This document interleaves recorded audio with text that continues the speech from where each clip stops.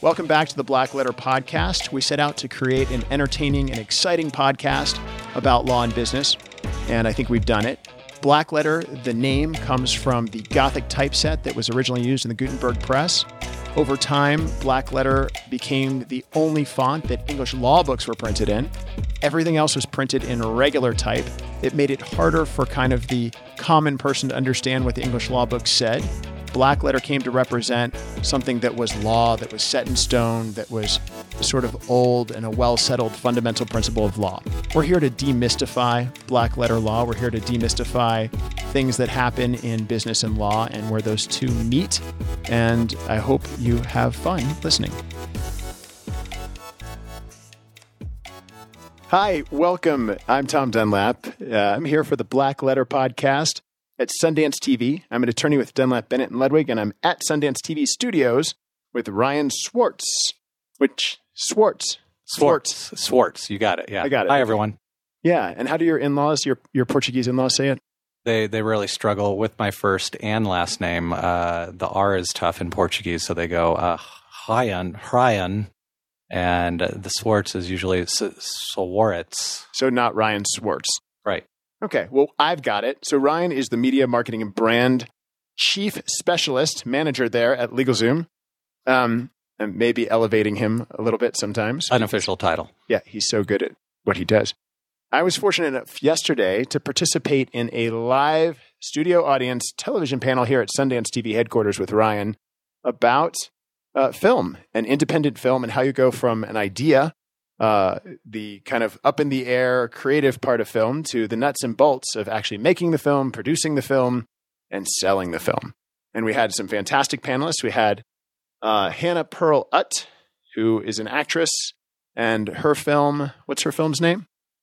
Her film is Before You Know It. That's right, Before You Know It. Mandy Patinkin, Alec Baldwin, Judith Light, and I think Hannah's the star. So she went from acting to directing, producing this film, and I think it's her second in the festival here. And we also had Peter, and Peter's last name, I don't want to mangle it, so I'll let you say it. That way it's not me in trouble. I think it's Seraph. It could also be Seraph, I suppose, but yeah. We'll go with Seraph for now. So Peter Seraph, and Peter has been making films for 25 years. He, in fact, made Little Miss Sunshine, which was one of Sundance's, I guess, grand dames of movie. It sold for more than any other movie at Sundance, I think, on record. We'll have to use Google, the infallible Google, to confirm that. But sounds right to me. I've heard that. So, but this festival, he came here with a movie called The Farewell. The Farewell. And it was about a Chinese woman and her dealing with her ailing grandmother's death in China. And he made the movie in China with a Chinese co-production with the woman herself, who the story was about. And we'll get into that in a little bit. Then our third panelist was a lady named Jacqueline Olive. And Jacqueline's movie was really a documentary called Always in Season. And it's about the lynchings that happen even now in the South. And it was really quite an interesting and compelling and moving talk she gave. So yesterday we talked to all of them, but we didn't talk as much about their creative ideas, which other panels focus on. Our panel at Sundance HQ yesterday was, how do you make a movie? How do you do this stuff? What do you need? Do you need an LLC? Do you need contracts? Do you need releases? How do you find a site location? Get a producer? Deal with credits for who acted in the movie? When actors fight over script credits, how do you deal with that? And so it was interesting. So from copyright to contract to sale, we asked some veteran and some on their first movie, like Jacqueline, what road bumps they ran into and how they dealt with the road bumps. And then as a lawyer, I participated in the panel, and our moderator, Andy, and we talked through with the audience how to avoid those road bumps and how to be a filmmaker. And so Ryan, I think the really interesting thing we got from yesterday is we had Hannah, who is an actress, making her first film, her second film. And then we had Jacqueline, who was a news sportscaster, weathercaster. She had been on broadcast television. And this movie, Always in Season, is her first film, and it took her 10 years to make it. And she didn't have a producer until the last 6 months of making it. And then we had Peter, who's been making movies for 25 years, has a big production company, really well known in the industry. So 3 different points of view. What are your thoughts on kind of how they approached? They all are creative people, but it seems like we have 2 very kind of new and moving from creative into the production side, and then somebody who's always been in the production side and is a pro. Yeah. Did you see any kind of dichotomy or difference between these people? Yeah, I think just generally in the way people talked about their projects, when Peter was speaking about his most recent movie, he's been doing this for 20, 25 years, like you said. Yeah. When you asked him specifically about legal struggles or, difficulties with agreements, in particular with dealing with production companies in China and local crews in China, he seemed to just kind of brush it off a little bit. Oh, it was fine. It got done. I shot a movie in China under Chinese authoritarian rule. Yeah. And my law firm has an office in China. It ain't easy to do business there. And we used a Chinese film crew, and they spoke only Chinese. And I don't speak any Chinese. And we made the movie with the writer and actress. And so we had to get her under contract. And then we went and found a Chinese film production company. We got the Chinese government's special seal of dragon, is what it's called, dragon seal of approval. So now we can release in Chinese theaters, which is really hard to do because the Chinese government only gives out so many film credits. And he kind of was like, but it was easy. Yeah. No problem. We had contracts. We did it. And I think, so that's the dichotomy. He said point blank, and I've had the best lawyer for 25 years. Yeah. I mean, right? And yeah, he said that. Down to. He said that, but there's absolutely no way it could have gone as smoothly as he was leading everyone on to believe. But he's very experienced. He's been around the block. He's produced tons of movies. So he obviously has a lot of people in the right places that he trusts, and they're dealing with all the dirty little details, I'm sure, and the devil lies in the details. I'm not saying he is completely detached from those, but you can tell that a team of people that he trusts very highly are taking care of all that in what probably was a very complicated production, I would imagine.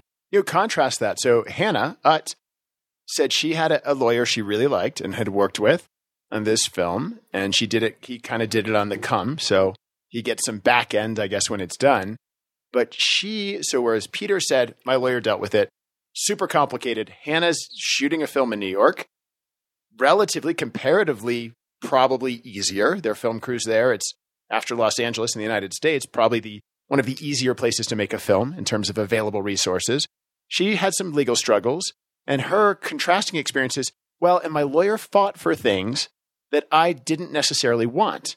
And I found out later and told him we don't need to fight over that. And it involves screen credits. Right. And so I think that's kind of, I've been working with my lawyer for a year, and Peter's been working with his lawyer for 25 years.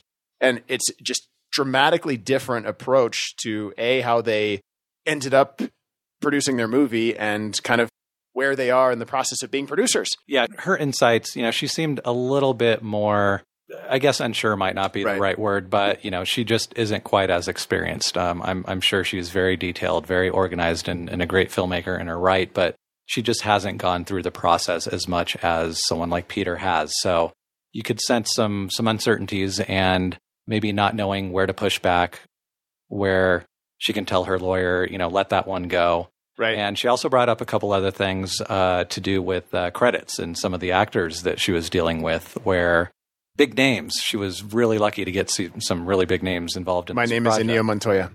You killed my father? That's right. Prepare to die. What are the rules? Politely introduce yourself. My name is Inigo Montoya. Tell them why you're there. You killed my father. And then tell them what your plan is. Prepare to die. That's right. You're really no love Mandy Patinkin. No guesswork involved when you state everything up front like that. She probably had some negotiating struggles, I would imagine, with those actors and Alec Baldwin and Judith. I mean, they're great. She talked about, I think, the creative process and the way she got them together. But then I think what happened with the screen credit. So everybody knows who's listening to this podcast, a screen credit is the credits at the end of the movie. Sometimes at the front of the movie, sometimes at the end. If you've all seen The Holy Grail, and I don't know if you remember this, where they put the credits at the beginning and then they said they sacked everyone for putting it, but credits can go all different kinds of places. But at the end of the day, it's whose name goes up on the screen. And this is funny, and you may not know this is even a thing, but does your name go up on the screen by itself? Or does your name go up on the screen with a bunch of other people, or 2 other people, or a whole list of people? And the fewer people on the screen with you when your name is displayed, and where it's displayed in the order. So do you get your own screen card, or do you share a screen card, or are you in the cast, is a huge deal to some people, actors, and sometimes producers and directors. And generally, producers and directors get their own screen cards.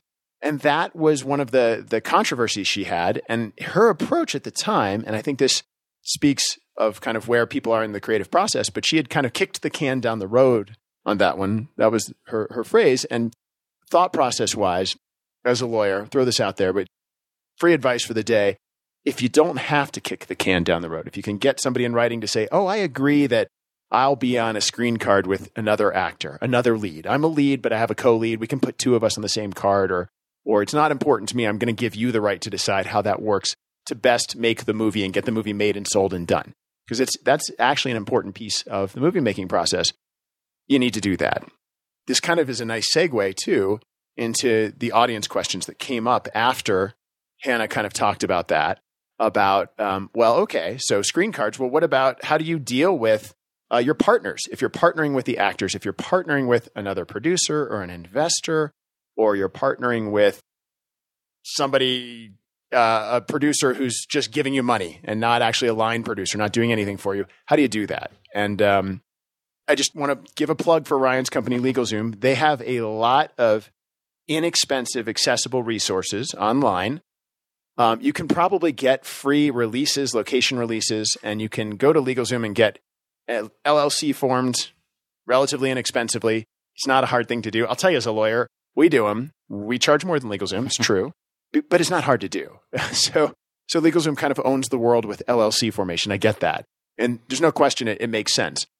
Something I think that is important, though, if you are in a dispute or not even a dispute, you're talking to your partners about, well, how much do you own and how much back end?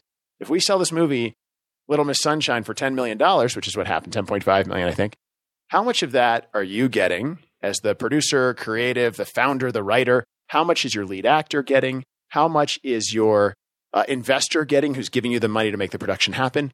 How do you do that? And well, I'll ask Ryan from LegalZoom. Ryan, what would you do? Do you think is that a time that maybe they might need a lawyer on their own? Or yeah, I'm kind of leading you into this because we're sitting here drinking Bullet bourbon with warm Pepsi product. Very tasty. Cheers, by the way. Cheers. I'm going to choke this down. Clink. We'll finish this glass. The podcast will get much funnier.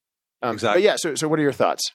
First of all, to back up a little bit, what LegalZoom is all about is we want to support entrepreneurship and creativity. I mean, that's really what it's all about. People that have their own ideas, they want to launch them, they might not know how. We first of all want them to focus on launching that, and filmmakers really fall right into that wheelhouse. That's the ultimate in creativity. And that's why we come out to Sundance year after year. And I'm really proud that, Tom has been involved with this panel, 4 years in a row. You guys have been coming longer than that, though. You've been supporting, so LegalZoom's been supporting independent film for 8 years? At Sundance, we've been out here for about 6 years. I think this is our 6th year. But, it's really, we want to support creativity, like I said. You guys do South by Southwest? We did South by Southwest before that. So we've been involved where there's a lot of creativity taking place. I like Sundance a lot because it's, it's all about business out here. People are taking their ideas that they've turned into something great, and it's a marketplace. They're trying to get distribution partners on and investment partners. So it's really a great place to be. But by supporting that creativity, you only know what you know, and if you know film and you know how to direct and how to write and how to get the right people involved in a project, that's great. We want you to focus on that while we can hopefully help take care of some of that back office legal stuff. So the colory is you don't know what you don't know. Exactly. Probably the overused colory to you know what you know is you don't know what you don't know. Exactly. But I've heard that more times than I can count in my life. And it's true. It is true. And it's hard as a filmmaker because unless somebody shoves it down your throat, you're so deeply invested. I've seen it over and over again in the creative process that you don't know what you need to do to get things done. And I think every single panelist this year, every single panelist last year and the year before, the 4 years I've been doing it, without a doubt, and I'm not saying call me, hire me. That's not what this pitch is. You need to get some legal advice, whether it's pro bono legal clinic advice, whether it's a lawyer you hire, You need to get somebody who has done work in this industry and who knows what they're doing. What I will say, so getting legal help by hiring your mom's divorce lawyer is, and I'm not putting down divorce lawyers because I don't know anything about it. I'm not going to do a divorce, but it's not the best idea. Do that if you need a divorce. Right. If you need a divorce, if you have a traffic ticket, you hire a traffic ticket lawyer. If you need to immigrate, you hire an immigration lawyer. But using your immigration lawyer to do your film production and negotiate a SAG contract or deal with location releases, not ideal. Probably not ideal. Right. It's or a brain surgeon to do heart surgery. I think that would be probably worse. Probably. Well, direct, more severe consequences. Yeah. Well, for you individually, maybe in the grand scheme, using the wrong lawyer could have horrible consequences for the actors. True. Getting the movie made. But yeah, I guess death is fairly final. Yeah. I don't know. I think could a heart surgeon actually do brain surgery and vice versa? Maybe.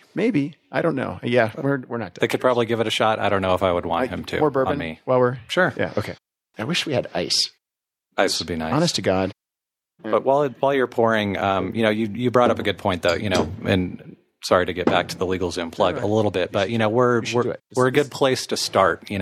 Tom mentioned LLCs. We can help with intellectual property, trademarks, copyrights, things like that. We also have a lot of documents like talent release forms, screenwriter collaboration agreements, things like that are specific to films. But so you have film specific stuff on your website. And how does somebody find the film specific stuff? You can go to LegalZoom.com. We've got a search bar up at the top. Makes sense. You can type in what you're looking for. It's like Google legal stuff on your website. I think people are fairly familiar with searching. So I just it should be mixed very two brands easy. there, didn't I? I shouldn't. That's okay. Twisted you with Google there. You like that? That's fine. I think John Saw's good with that. We'll give Google a little plug. I'm sure everyone does. But you also brought up the point. It goes beyond that stuff. Each project is very specific. Right. Oftentimes you need specific advice for the project you're working on. You're going to have questions that aren't just, out of the box answers that anyone can provide advice for. And that's where you really need to turn to a professional, to an attorney that can give you the proper guidance for that. As an attorney. So I throw this out there. This isn't a plug for me. Again, I don't need to be hired. Happy to talk to you, but I don't need to be hired to do film stuff, but I'm happy to. But I've worked on films. I worked on The Hurt Locker, Expendables 2. I worked on these films in a number of capacities, from copyright to litigation. I've worked on much smaller projects. I even have an IMDb producer's credit for working on script writing and other things on both sides of the aisle. In fact, I don't know if you know this, Ryan, I directed a public television show. Unbelievable. Yep, pure hell, actually.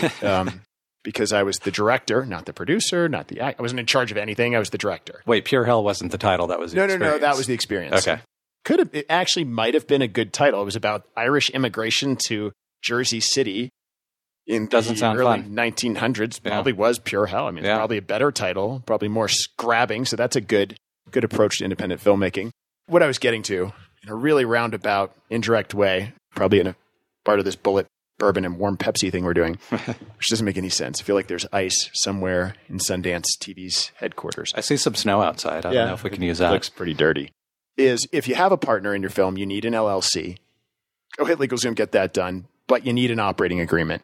And there are operating agreements. LegalZoom offers them. They give you a form with it. But if you don't have the terms laid out concretely in perfect form, and you don't really know what you're doing and you haven't done it before, you may want to talk to a lawyer about getting that operating agreement done. Who owns what? What happens if your partner dies? Now you're in business with his wife or his kids, whoever inherited his interest in your or her interest in your LLC. Make sure that you talk to a lawyer about that. Thank you to our sponsor today, Dunlap Bennett & Ludwig. Dunlap Bennett & Ludwig solves complex business problems with smart solutions, acting as advocates and advisors to their clients with diverse professional backgrounds, from MBAs to PhDs to bankers to military officers. Real-world experience for real-world problems. Dunlap Bennett & Ludwig, doing better law. To find out more, visit www.dbllawyers.com. The other thing that came up yesterday in the panel was from the audience. And so somebody asked me, well, hey, if I'm a scriptwriter and I sell my script to somebody, can I retain some of the IP rights? Can we split those rights up? If I'm making a movie, can I leave some of the rights? And I almost gagged, and everybody on the panel backed me on this. It was fantastic. Very experienced producers and and Andy, who is a producer as well. But all of the IP has to be in one LLC, and you have to know where it is, and you have to own it. And so when we talk about that from the get-go, all of the music, all of the pictures, all of the location releases, all of the talent releases, every single word and image that appears in your movie, you have to have either a right to use from having somebody have signed and given you that right, or it has to fall under something called fair use. And there's a great resource for that. Stanford University has a fair use center online that can help you kind of muddle through fair use issues. But you either have to have a writing giving you the right to it, or it has to fall within the fair use doctrine. Do not expand that fair use doctrine on your own.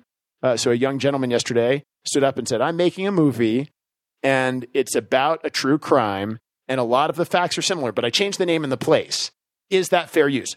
And I told him point blank, I don't know, because it's very fact specific. So I would need to sit down with him, know what the crime was, know exactly what he did and how he changed it, and we could figure out if it falls within the bounds of fair use. Maybe. And maybe it's not even a fair use issue. So if your use is transformative, which is another lawyer thing, and you do not have to know what it is, you just have to know it exists. If you transform the content enough, then it's not a copyright issue. And that issue really wasn't even copyright. This is another example. That was an invasion of privacy or a life rights issue.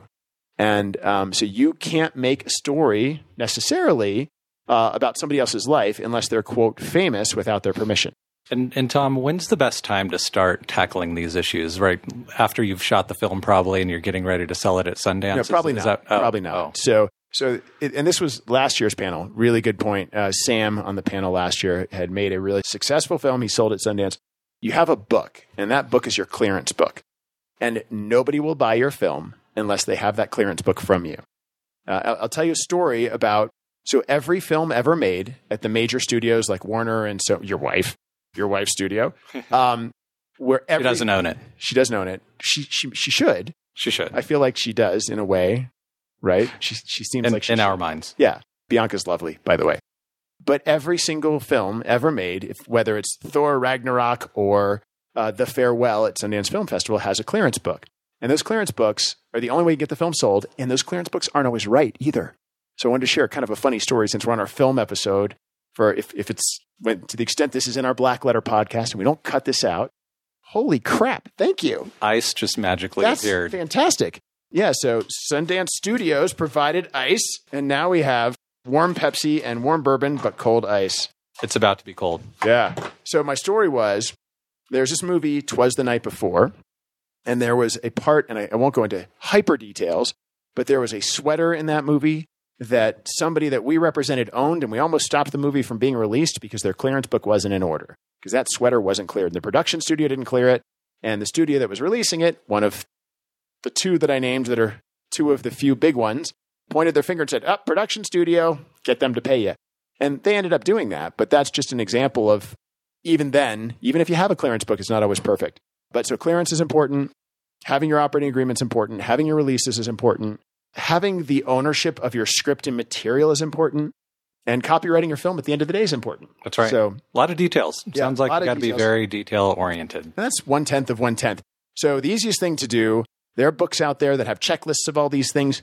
Get the books, look at the checklists, and then talk to a lawyer. And get the lawyer to do that stuff. Because you do what you do well. You do your voodoo that you do so well.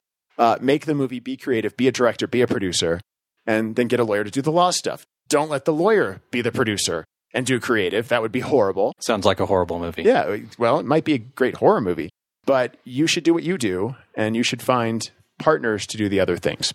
LegalZoom, if you need to get the LLC formed, but a good lawyer to back you up. Ryan, any other thoughts for the cause, the good of the cause, or the... I'm just happy to be out here. I mean, I already said that Sundance is such a great festival. I really love seeing the audience participation in the panels that we've been doing. You know, there's a lot of bright, creative people that are here to learn. I owe a plug for somebody who I didn't know anything really about, tangentially, or at a surface level from network news. Amanda Knox is here at Sundance and played some pool and then hung out with her yesterday. And she has a podcast on Sundance Channel about, it's the truth about true crime. And so Amanda Knox was imprisoned in Italy. She was accused of a crime she didn't commit. and she was imprisoned in Italy for 4 years. And the Italian judicial system wreaked havoc. They interrogated her. She went into detail yesterday when we were drinking. But 53 hours, no lawyer, never accused her of being a suspect, got some coerced confessions. She was eventually freed, exonerated, and I think last week, The Hague sanctioned Italy or came out with some statement that, Italy was wrong in everything they did. So vindicated. But she has a new podcast where she goes and follows up on Sundance TV shows, and she does a podcast where she interviews the people involved. So I think the one she just did is about Jim Jones, and she got to interview Jim Jones Jr., and super fascinating. Just want to put a plug in for her podcast while we're here, since she's somebody we've met here, one of those incredibly creative people who I knew nothing about, completely surprised and impressed by her. So That's right. Do you think her podcast is as entertaining as this one we're doing? Oh God, no. This is way more. She's probably not drinking. Yeah. Right? True. Yeah. Well, this is a high bar to set. Yeah. So maybe someday, well, I'm going to see if I can bring some bourbon to her podcast for her and see if we can make it entertaining. That might help with us. But I also feel like her subject matter is a little more serious. It's about people who murdered people and stuff like that. You're probably right. Yeah, so probably inappropriate what we're suggesting. Maybe. And this will probably get cut. But yeah, so I love being here at Sundance, and the people we've met here are fantastic. Some of them are funny, fun to watch. Who was sitting next to us last night? The guy with the tattoos? Guy with the tattoos. He's a singer. Aaron Carter? Yeah. And he's the brother of somebody that I've heard of. Nick Carter? Yeah. I don't even really know exactly who that is. My wife was going a little more crazy than I was, but yeah. Because, she's knows this stuff. She does. My wife knows this stuff too. He was interesting. We just lowered the creative and ingeniousness bar here, but interesting person. I think we're safe. Yeah. Okay. So yeah, a lot of interesting people here, and we really thankful for AMC Networks and Sundance TV for having us. And I am Thank you. so proud to work with LegalZoom and to have them sponsor independent film and put so much money into it for so many years. Yeah, definitely. And we're proud to have a partner like Tom Dunlap. We're scratching each other. This is the bourbon talking. Right? It is. Yeah. Our wives aren't here. It's weird. It's getting somebody needs to break this up a little bit. Turning into a weird independent film where you stare off into the distance a lot and drink alcohol. And one quick plug for Tom. I mentioned a lot of things that LegalZoom can help you with. LLCs, intellectual property, trademarks, copyrights. But we also have a network of attorneys, which Tom is part of. They're independent attorneys, but they're some of the best people in America, available in all 50 states. You can access attorneys similar to Tom probably through not our legal plan. Exactly me through the plan, but attorneys at my firm. And if you are doing entertainment stuff, they will come to me and say, "Can you come help me with this entertainment thing?" And I will help them, and I will work with you as your attorney with the associate who's on the plan. Absolutely, I do that all the time. We probably have probably 100 filmmakers who came through LegalZoom to our firm to get help with some aspect of a release, an LLC, a location shooting issue, or a Screen Actors Guild issue, something. So, and definitely copyright and trademark. Exactly. Crazy. So fantastic partner. Exactly. Yeah. Filmmaking is kind of niche. I mean, there's a lot of people doing it, but you might not be able to access Tom directly, but he is within reach. And there are a lot of people like him that specialize in niche subjects I am within like reach. that. So I am. Tom is within reach. That's what she said. It had to come up sometime. It did. But so thank you, Tom. Yeah. Well, thank you, Ryan. I think with that, we're probably into our cups here, and we've got a good bit more to finish, and we're getting a little bit silly. But I think this is a great podcast for both LegalZoom and then Black Letter, my podcast about for in-house counsel, CEOs, and business owners on arcane legal subjects. Check it out at blackletterstudios.com, and check out LegalZoom at LegalZoom.com. You all know where that is. Easy to find. Yep. And my law firm, dbllawyers.com. Thanks very much, and I will see you next time at Black Letter. Come out to Sundance next year. We'll see you here.